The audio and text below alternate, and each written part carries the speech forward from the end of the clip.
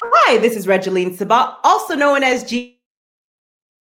You're listening to Walk With Me podcast. My guests today are James Laster and Eric Hudson. Today, we will discuss financial programs that can benefit everyone in the financial times of today and how to protect your investments and have financial growth, even during these pandemic times. Welcome to the show, James and Eric. Hello, and of course, Eric how's everybody doing? Welcome. Man, welcome. It's a beautiful day. I don't know where you're at, but where I'm at, it's wonderful. It's beautiful. I can't say enough. It was snowing where I was at, and so decided to take a sabbatical and take the family to the beach. And oh my God, best business decision of 2021 right now. Absolutely. I love it. I love it. Now, James, for the audience, can you go ahead and start off by telling us a little bit more about you and where you are from? Oh, sure. James Laster, master financial planner. Born and raised in Wilmington, North Carolina. I went to the same high school as Michael Jordan. Then went on to North Carolina Central University. Graduated 2 degrees and a minor in contract law. So my background in North Carolina, then moving up to Northern Virginia, 14, 15 years after the fact, here I am. I love it. Now, today we're going to have a wealth discussion, and I want to start off by asking you, what are some steps people can take to reduce the fear of finance through education? Oh, great question. That's actually our company motto, right? Whereas many people are looking to be sold something, what we do that's different is we're constantly educating folks and empowering them. And if you want to talk about a first step, one of the first steps is imagine if you had a healthcare adversity, whatever it may be, no matter how big or how small, what are most people going to go do? They're going to go to the doctor. Then what is the doctor going to do? They're going to do a full body assessment from head to toe. So financially, that's what everyone needs to do, right? Is a financial audit. And if you can't audit yourself personally in 48 to 72 hours, if you can't find every single document, every single proof or documentation that you have of every single asset, everything of your assets and liability, if you can't do that in 48 to 72 hours, imagine what it will be like if you went through the healthcare adversity on your own, or your spouse had to deal with it, or your kids had to deal with it. So the very first thing to do is do an audit of your entire financial picture. And what we do at no cost to definitely anybody who's listening in right now, you can go to lasterfinancial.com. You can have access to our financial GPS, answer those 6 questions. And there you can start being able to audit your financial picture. There you're able to start budgeting, looking at your expenses. Now, that's the biggest thing. If we had to say number 1 was audit your financials, number 2 would be look at your expenses. You see, I work with a lot of people day in and day out, and you know what I find out? They can tell me their salary. They can tell me their net worth. They can tell me what kind of car they have. They cannot tell me down to the penny their expenses. And the fact that people are just swiping their cards day in, day out, they really don't know. But what if you knew? And what if that can help you not only now, but down the road? So that's what everyone should do is a financial audit, use your financial GPS. Very powerful. Now, how important is cash flow management and how to grow their wealth like the banks do? How can people do that? So let's just simplify it. Of cash flow management. Let's just simply simplify it so that you can get the big picture. So most people, when they get paid, let's say you get paid on Wednesday, the direct deposit comes in, but on Thursday, what are you doing?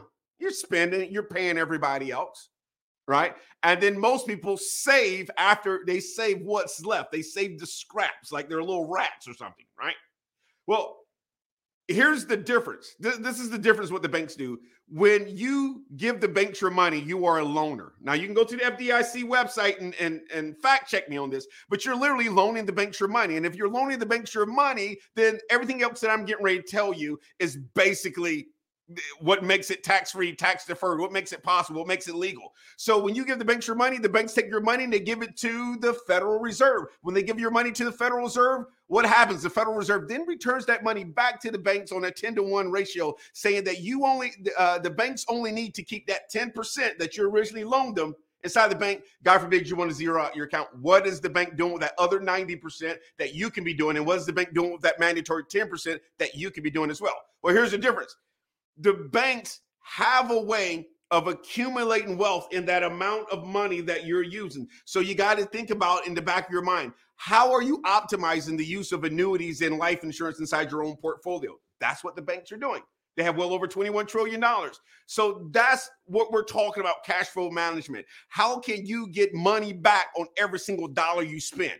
Kind of like your own personal credit card company, right? How can you get money back, right? And what about if you're paying your mortgage? How can you get 3 to 7% back on all of your car payments, your mortgage payments? If you understand how the banks are managing their cash flow, and then you adapt just one behavior, flowing your money through your annuity or through your life insurance policy so they can be indexed and you start growing money, boom. That's it. I love it. Now, how important is business structuring? Oh, my goodness. It's amazing to me. I was just talking last week to a husband and wife business duo. And the wife had a business and the husband had a business. And we're talking about what's been made available now. What's Congress talking about, right?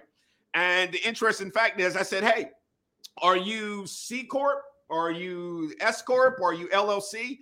And, the husband was LLC and the wife was S Corporations. Well, business structuring matters, folks. Listen, if you have an LLC or S Corp or LLP or they say sole proprietor, guess what? Those are pass-through entities, and those pass-through entities are passing through to what? Your Social Security number. So if it's passing through to your Social Security number, guess what that means? You're overwhelmingly paying more in taxes. Are you properly structured? And you can go to your CPA and your accountant and say, hey, if I was an LLC versus an S Corp, how much in taxes would I be paying? If I was an LLC, S Corp, or a C Corporation, how much in taxes would I be paying? And there's your answer. It's the difference in how much you are paying in taxes. And it's not only what you're earning, it's what you get to keep, right? And taxes are always going to be your biggest expense. So how do you minimize your biggest expense? It's by properly structuring your business. The last thing I'll throw out in there. You don't only want to just structure your business. The other thing that you want to do is make sure that you're properly flowing your money through your business. Once again, because it's not what you earn, it's what you get to keep. So we're constantly encouraging our clients to stretch the envelope, if you will, on what they think they know. Because here's the biggest question. If what you knew to be true turned out not to be true, when would you want to know? So that's kind of how we lead into that structuring part, even with families, even with your personal estate, even with business owners, right? That's about it. Very powerful.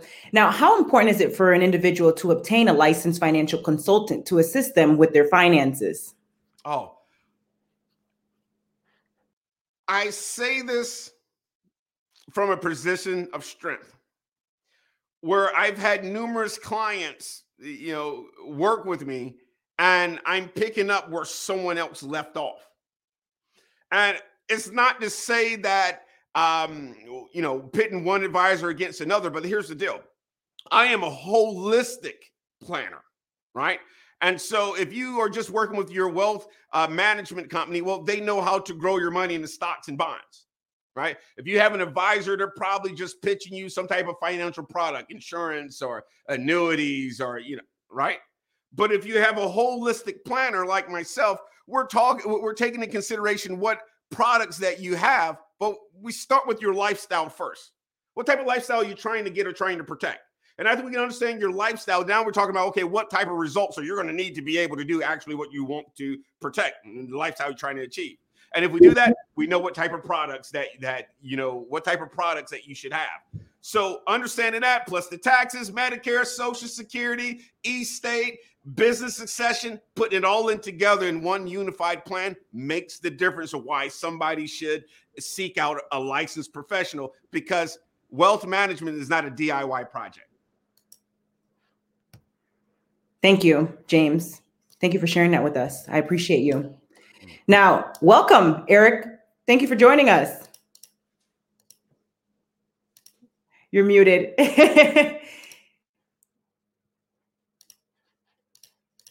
Let's go ahead and unmute that mic. You let us know when you're unmuted, Eric. But I do have another question for James here. So, James, let's say, for example, when individuals feel stuck in regards to their finances, what are some steps they can take to get unstuck? To get unstuck, it seems pretty basic, but I'll say this right here. First and foremost, that audit is really important. You got to audit your finances. But number two, you can't spend everything you earn. You can't spend what you don't have, right? And that's the debt trick that a lot of people are getting in. But here's the other thing. Understanding debt, right? What I try to do is I try to change people's perspective on debt. Most people say, okay, I'm gonna get a 30-year mortgage and then I'll figure it out in 30 years.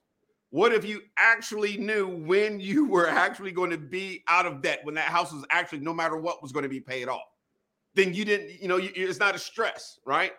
If people can do that, that's number one. Number two is the debt. But number two, you can't spend everything you get. But number three, when you bring it all together and you have a plan and you stick to your plan, just like going to the doctor, just like going to the gym. If you have a plan, you're going to be better off than 90% of the country, because statistics says 87% of the country does not have a plan and has less than $25,000 saved for retirement. Very powerful. Thank you, James.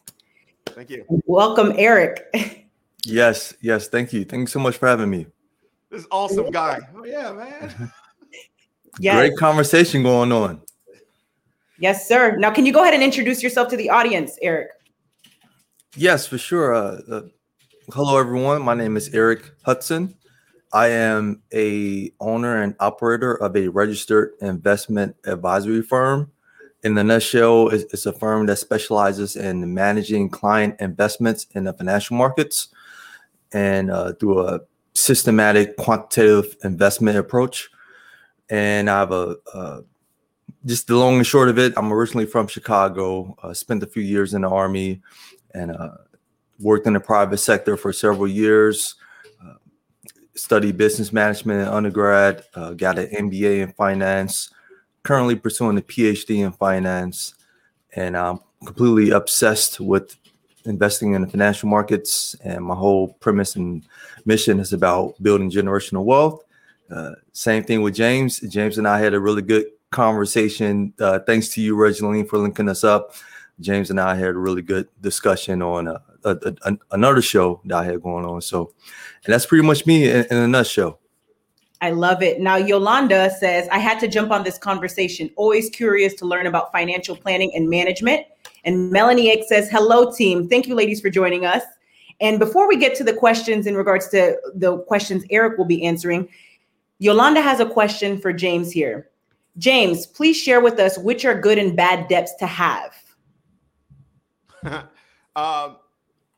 The debts that you do not have any idea of the payoff date or when you're going to be able to pay that off, those are bad debts. Now, let's dig deeper. Some people will say a house is not bad debt, right? And then they will even convince you and say, hey, you should get a house so you can have the tax write-off. So let's just use the house because we're talking about good debts and bad debts, just really briefly. Well, you have to take in consideration the tax laws, what are available right now, right? So the standard deduction has been increased, so nobody's really taking an itemized deduction, and the itemized deduction is that right there is where you're getting your tax break, right? Well, nobody's itemizing anymore. Okay, so what's the purpose of having a house, right? That's why we have a program entitled a 5-year mortgage. We show you how to pay your mortgage off in 5 years. Why? Because I don't believe having any debt is good debt. We should not be indebted to anyone except but for love, right? What about a credit card, right? Credit cards, oh my God, I don't like them, but you need them for today's market. Make sure you pay that off in 30 days. So good debt versus bad debt. Hey, debt is debt, right? Debt is debt. And you can't retire with any type of debt. Any type of debt. And guess what? Here's another bad debt. What's bad debt to me? Taxes are bad debt. So if you have a big old 401k account and you're thinking you have $1 million, no, mama, you got only $700,000, right? Because tax is a debt.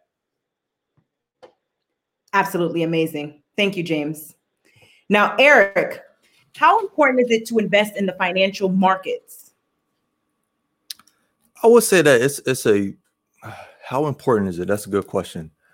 I would say, I think that everyone should have at least some exposure of their wealth, their investments into the financial markets, because historically, economically, from an economic perspective, most of the wealth in this country has been built by way of investing in the financial markets, in the stock market.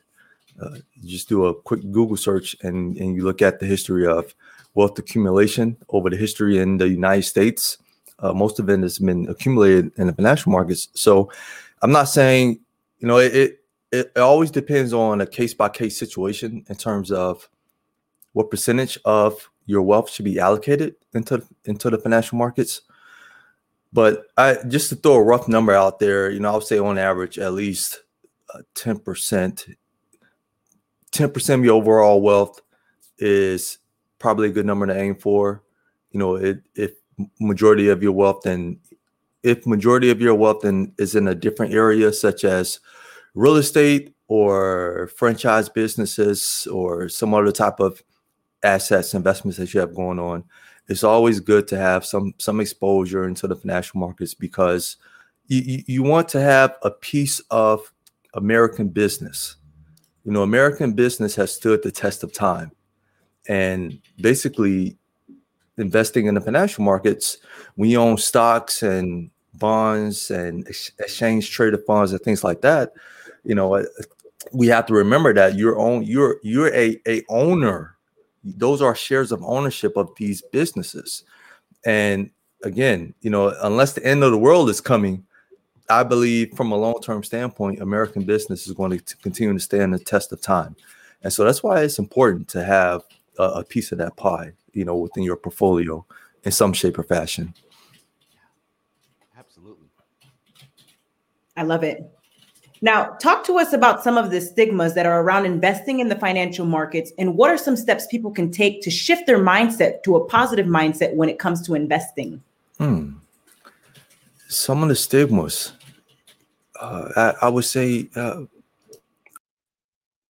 come to mind in terms of some of the stigmas. I think there's some fear that comes with it. And this is just from my personal experience with running my practice. And when I'm speaking with a new prospective client, it's very common for them to come forward and say, I've had a fear of investing in the financial markets, or I didn't think I had enough money. That's a really big one.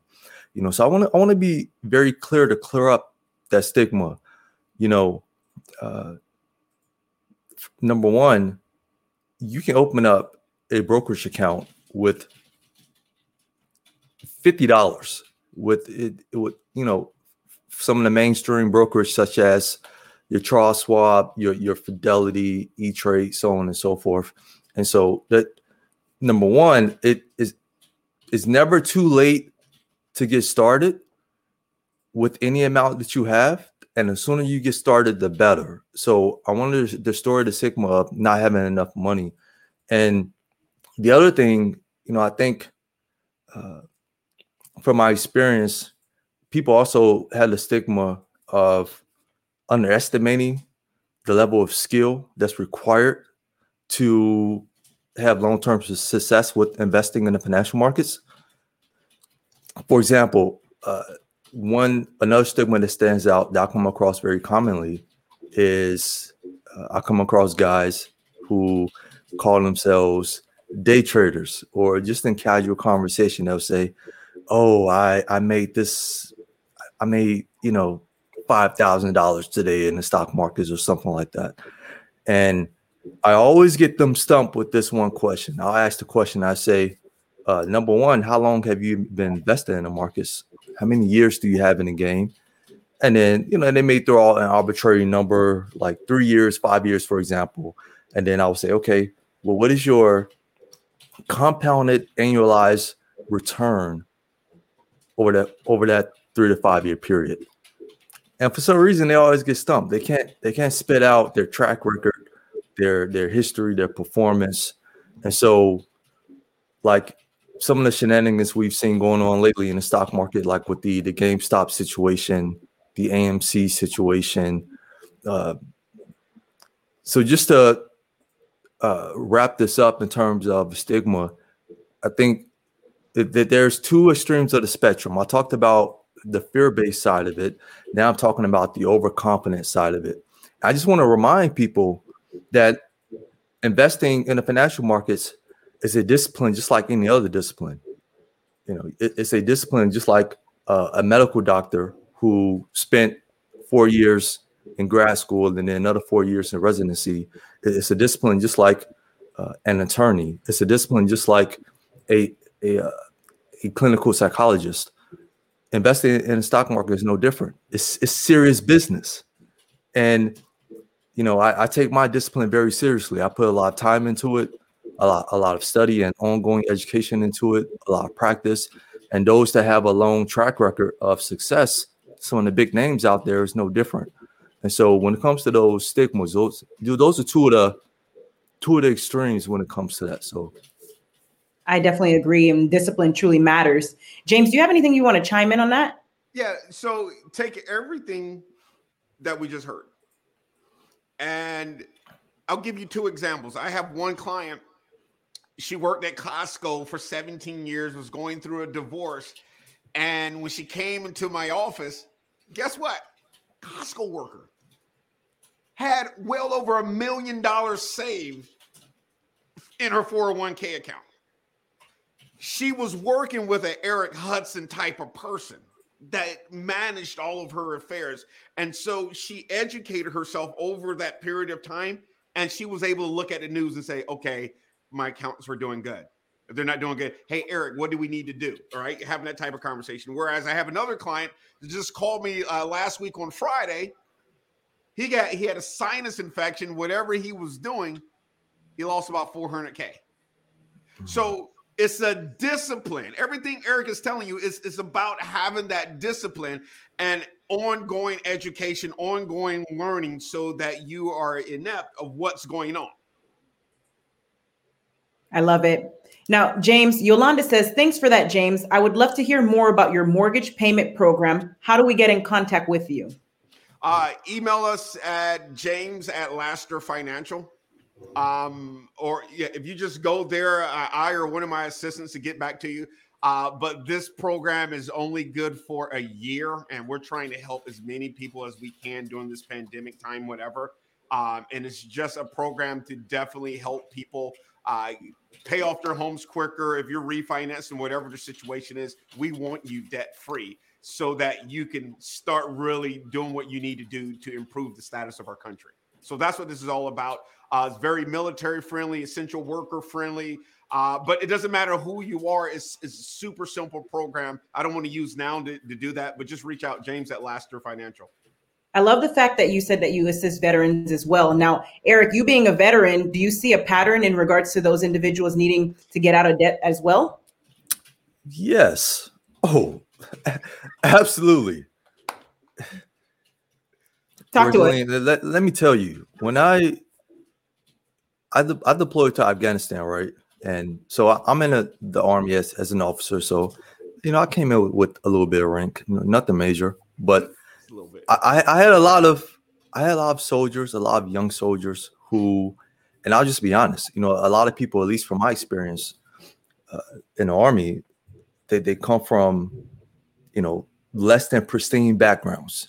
And a lot of them have come to the military as kind of a way to escape their situation back home.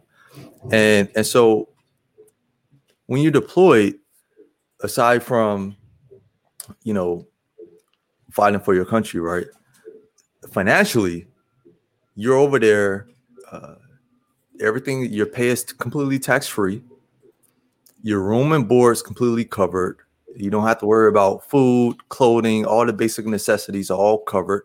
So your typical expenses that you would have stateside as an everyday citizen, when you're deployed somewhere or you're abroad somewhere in the military, those expenses go away. And then you compound that with all of your pay is all of a sudden tax-free, and also combat pay and hazardous pay on top of all of that. Usually, if you do a decent amount of time from a deployment, you come back home, you stacked up a pretty good amount of change. And I can't tell you how many times I will see, we get back and, they're buying up new cars and all of these expensive things and just blowing through it. And so, at least for the Army, I can speak specifically for the Army. There's definitely a need for financial education, financial counseling, financial consulting, advisement in the Army. That was a lack of that during my time, and that's one of the passion projects that I'm working on my end behind the scenes. But yes, absolutely. James hit it right on the head. There's definitely a big demand and a big need.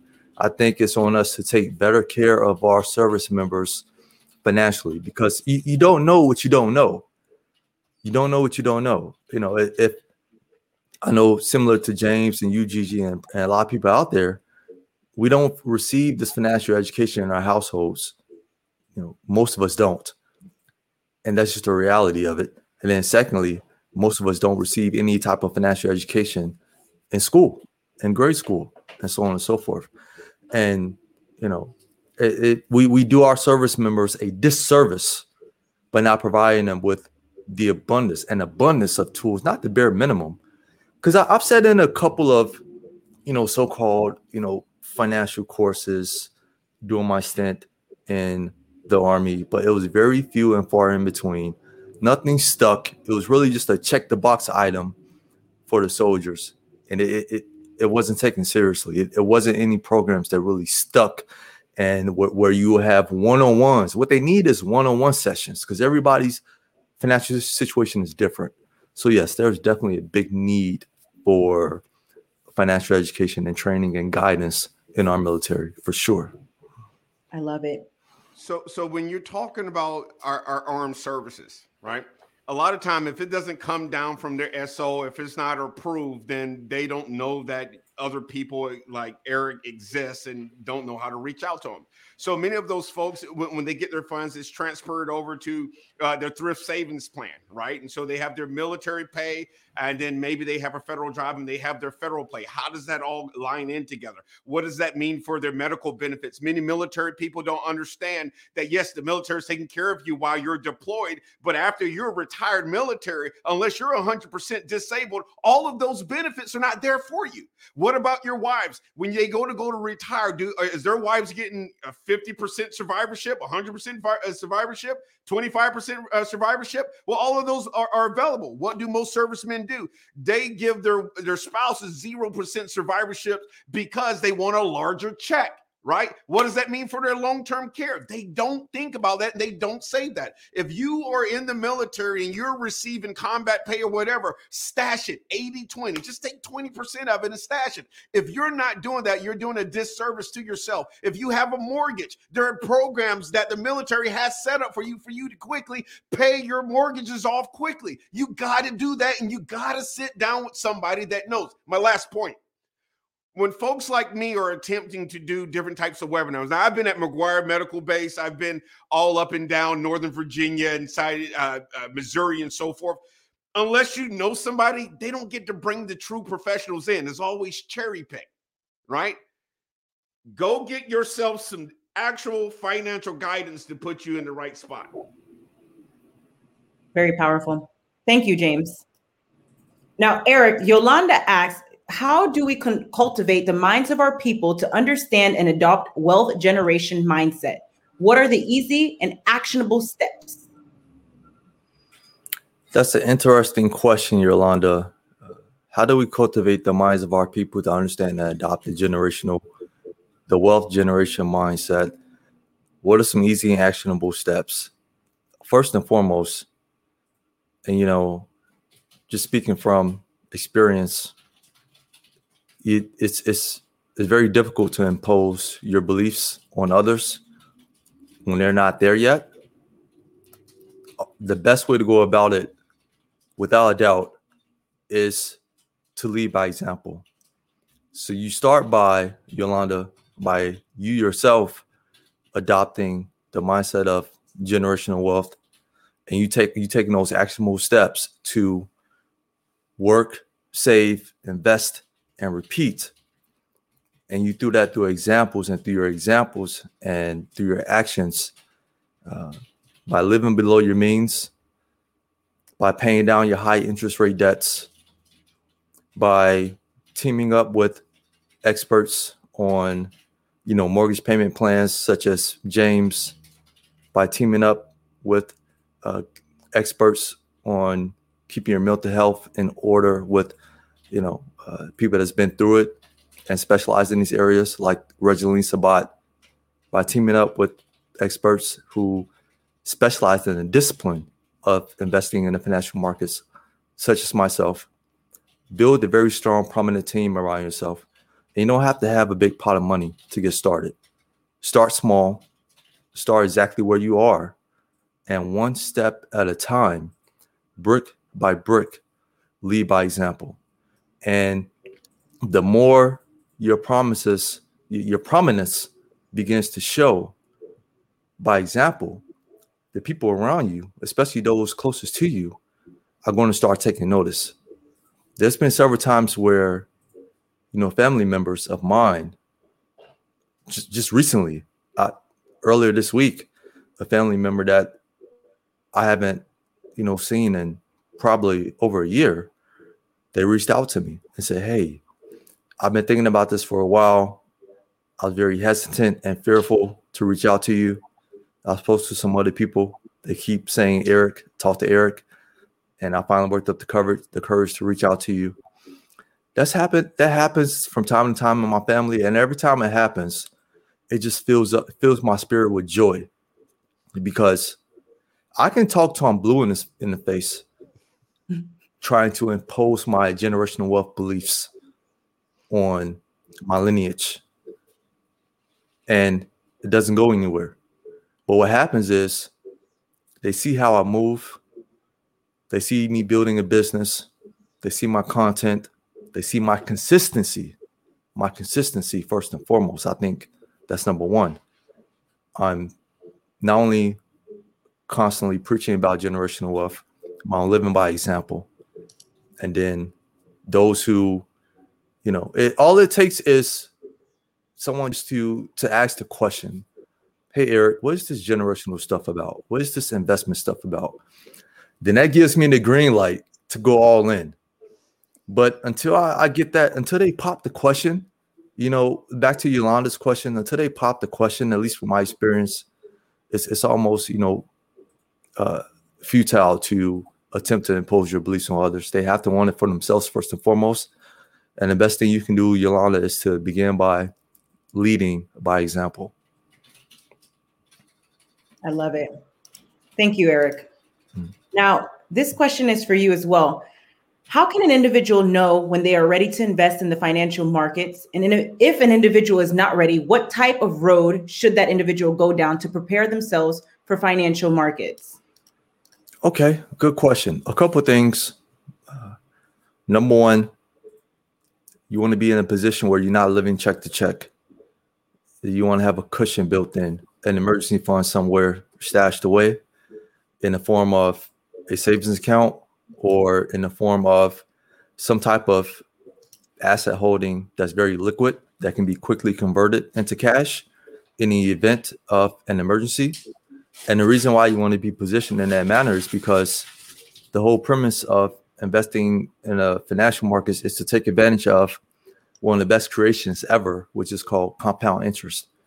And the way compound interest works is that your investment portfolio continues to build upon itself year over year by way of compound interest.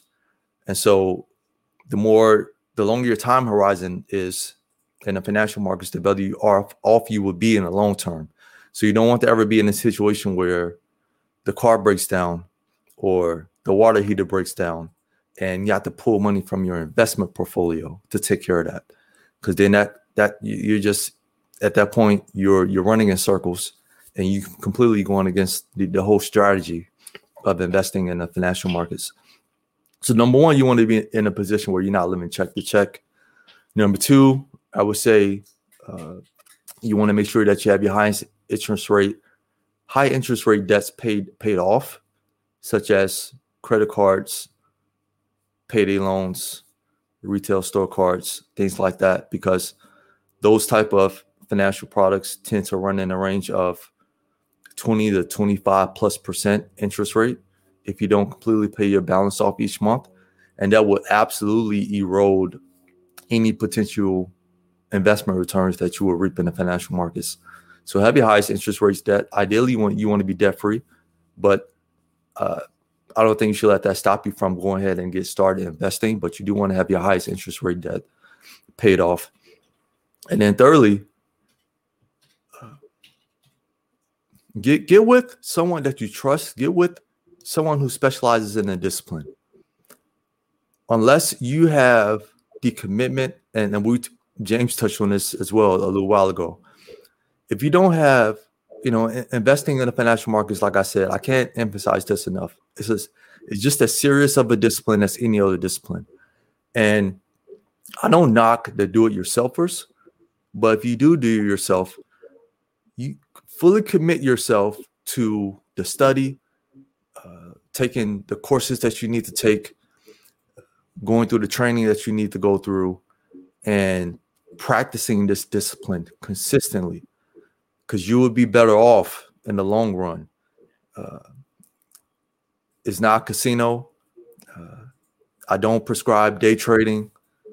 It's a serious business where you're accumulating ownership of real businesses that exist in real life.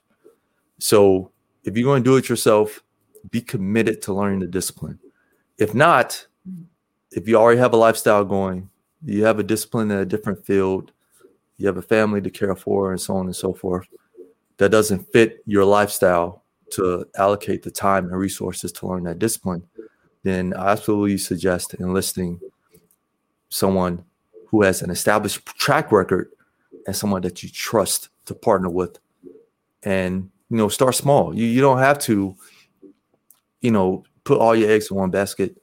Start with, maybe roughly 5-10% of your overall wealth, your overall assets, and then get 1 year under your belt. And as your comfort level starts to grow in terms of being exposed to the financial markets, hopefully you can partner with someone who has the heart of a teacher. James and I talked about this the other week, but hopefully you can partner with someone who has the heart of a teacher, who will have patience, number one, and a desire to teach you the ins and outs of what you're investing in. Because I've had to deal with clients who will get hung up on the day-to-day fluctuations of the stock market. And that's the last thing you want to do. You were investing for the long term. You should have a strategy. As an advisor, my belief is that you should have a strategy that you can explain to a 6 or 7-year-old. It shouldn't be overly complicated. It should be clear cut, very concise. And so, get with someone that has a strategy that you know and understand. Because remember, it's your money. You're the boss. So whatever advisor, consultant, so-called guru that's sitting in front of you, don't be afraid to ask questions. If you don't know what you don't know, it's your money. They work for you. They are there to serve you. And so those are 3 things off the top of my head, some of the basics in terms of how to get started if you're not currently investing. I think that answered the question. Did that answer the question originally? Yes, sir. And Yolanda says, thanks, Eric. I love your quote, work, save, invest, and repeat. This is a very rich conversation. Thank you again. And yes, consistency is key. Very powerful. Now, guys, I love this conversation in regards to strategies. Let's talk about the do's and don'ts. What are some of the do's and don'ts of investing in financial markets? That's an open question to both either one of you. Well, I would say, and Eric touched on this, you hear the term passive investor or passive investment, right? There's nothing passive about your portfolio, right? Even Warren Buffett says that he checks over a minimum of 2 to 3 times a week, and he has people to watch over his accounts. So you're never passively not checking into your portfolio, right? And the other thing that I would strongly say, and it goes along with a lot with what Eric says, is that you want to work with an advisor, but you want to be able, if you have a question, then you have to be able to have an advisor that can answer your question in a way that you can understand it, right? And then lastly, you too have to do homework. You too have to understand what type of financial products that you have, how they work, what's your sequence of distributions, how much are you putting inside that account? Are you paying off debt enough so that you can put more inside that account? Is it growing for you? If it's not working for you, what contingency plans do you have? So I guess for me, there's not really any form of passive investment. You're always working towards that final goal. That's retirement and transferring wealth for like 2 to 3 generations. Very powerful. Thank you, James. Anything you'd like to add, Eric? For sure. I'll second that James' comment about passive investing, especially with the financial markets. There is no such thing as passive investing. Even if you own an index fund, and Wall Street tends to term that as a passive investment tool, there's a portfolio manager somewhere that's actively investing, managing that index fund.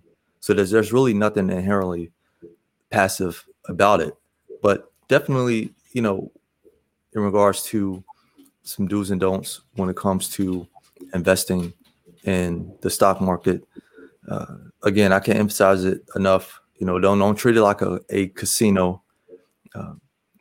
I don't prescribe day trading. If you look at the historical data, more than 90% of day traders fail over the long term. So I don't prescribe that. And if you're going to invest in the financial markets, I think, one of the things that I do with all my clients is one of the first steps we go through, one of the first exercises that we go through is we build out their financial statement. And so a financial statement in a nutshell is a spreadsheet that I built that's basically a combination of 3 things. It's a combination of your income statement, which the income statement lists out your monthly income, and it lists out your monthly expenses. Then it calculates your cash flow, which is your expenses minus your income. And then it also consists of the balance sheet, which consists of your assets and your liabilities. And then the third section of this financial statement is your net worth. So once you plug in all of your data, it automatically calculates your net worth at the bottom of it. And so, and that gives you a 1-page snapshot of your overall wealth. And I like to go through the exercise because I've been doing it personally for years. And now, I use that tool with my clients, and they, find it to be very helpful. And then it lays out, under the asset portion, your exposure that you have in the financial markets. And then the benefit of having this tool in front of you, this financial statement, is that, life changes all the time. It's people move, they sell their home, they buy a new home, they may sell a business at some point. And so these big financial events that take place throughout our lives drastically can change your overall financial picture. And then, based on your financial picture, you can make adjustments in terms of your exposure in the financial market and your investment strategy in the financial market based on the current changes to your financial statement in accordance with your financial market investment strategy. So this is a continuous exercise that I do not only for my own personal wealth, but I do it with my clients as well. So those are a couple of the do's and don'ts that comes to mind when it comes to investing in the financial markets. Go right ahead, James. I can tell you something. Go ahead. I'm listening to Eric, and it's so, I want to commend you, brother, because your speech is just so logical and strategic. I love it. I want to add into that. He does pretty much the same process. I use the financial GPS to calculate, your income, expenses, and net worth. But then after that, you should be, look at your savings and then look at your debt and then say, okay, this is what I'm going to be paying off in debt, right? This is how much I have in debt, but this is how much I also have to invest. If you start working it that way, you should be pretty doggone good, and then do everything Eric was just saying. Life is going to be better. Life is going to be better. Just sticking there, stay consistent. You should be good to go. Life is going to be good. Don't worry about it. Sorry about that. And then the other thing, this is huge. As you're saving and as you're thinking about your investments, check out your local and federal tax laws, right? It's not what you earn, it's what you get to keep, right? So why build all that wealth and then you just got to hand it over, right? So, and then the other thing, don't do all of this and don't have a trust and a will. What are you, crazy? Right? They got a plan for your money, right? You look at your state, they have a plan for your money if you don't have a trust and a will. Okay. And I'm sure you don't want that to go to, well, let's not go there, but be in control. Don't just own it, but be in control of what you own. Right. And then my last thing, I'm a huge saver, but I'm real big on debt. Like, get rid of it. Let that be a part of your investment plan, because the more you're able to pay off, the more you're able to stash away consistently over a period of time. Very powerful. Now, this question goes to both of you as well. I recently spoke with someone who said that they had financial anxiety. What are some steps an individual can take to get rid of that financial anxiety and actually handle their finances and get out of debt? Oh, that's you, James. Okay. So I'm actually going to be doing a webinar, I think, in about 3 weeks. It's behaviors in money, right? And many of our behaviors in money, you'll find out it comes from something that happened in your childhood. And most of it was pushed upon you in your childhood. You go to the store and mama say, no, don't you dare ask for anything when we go inside this store. Or you see dad stressed out because the bill is getting ready to come due. I'm sorry, I don't know what's going on with my camera, but I'm going to keep going. I hope you can hear me. Look. Yes, we can hear you. The anxiety of money comes from what you have absorbed from other people outside of yourself. You have absorbed this anxiety. That's bad energy. So how do you get that good energy? Education. Right. These webinars, they're fruitful, right? Reading the library. There's books and books inside the library. And I'm very proud of Bowie, Maryland, right? A predominantly Black area. I go into the library and all the kids got all the financial books checked out. Pissed me off. I'm sorry, excuse me. Made me angry, right? But they're in there absorbing this knowledge. Why are you not absorbing this knowledge, right? So education takes the edge away from anxiety, but application completely eliminates it. Very powerful. Thank you, James. And thank you, Eric. Is there any last comments that you all would like to leave with the audience before we wrap up here? You go first, Eric. Take the first step. Be the example. When you make it bigger than yourself in terms of investing with the mindset of generational wealth, it has much more meaning to it. It's about pulling out your lineage. I'm talking for a majority of the population out there. Most millionaires in this country are self-made. So take the first step, be the example, and keep the focal point on generational wealth. Make it bigger than yourself. Very inspiring. Thank you. James? If your dreams, your hopes end with you, your dreams are too small, right? But if your dreams, your wealth, and your goals outlive you, where people are talking about you 2, 3, and 4 generations from now, like the Rockefellers, like the Waltons, that's what we all should be aspiring to, right? When we're talking about talking to somebody, vet people out. Many people don't understand that when you're talking to somebody in the financial markets or a financial advisor or planner, many times you have to engage them. So start engaging people. Okay, everybody's not out to take your money. It's the most highly regulated industry in the world. Everybody's watching us, watching your money, reporting, all that good stuff. Reach out and start asking questions. Here's the other thing. If you're talking to somebody and getting financial advice and they're broke, that's bad information. Like if they haven't exhibited that to you, right? Well, why are you having that conversation with them? Bring them along to somebody who understands the question, who can answer the question for you. And then lastly, the last thing is understand the power of trust and wills. Understand the power of not wanting to own something, but you want to control it, right? And I'm really huge on guys, don't get married if you're going to get divorced. You're ruining a lot of things generationally. If you're in it to win it. And winning means that your kids, your grandkids, and your great-grandkids are doing well because of the seeds that you planted. That's all I got for today. I love you guys. Thank you so much for allowing me to be a part of this. This is huge. Just like being on the same stage with Gigi and doggone Eric. Man, I'm so excited, man. I don't know what to do today, man. Likewise, guys. And before we wrap up here, can you all tell the audience where they can find you?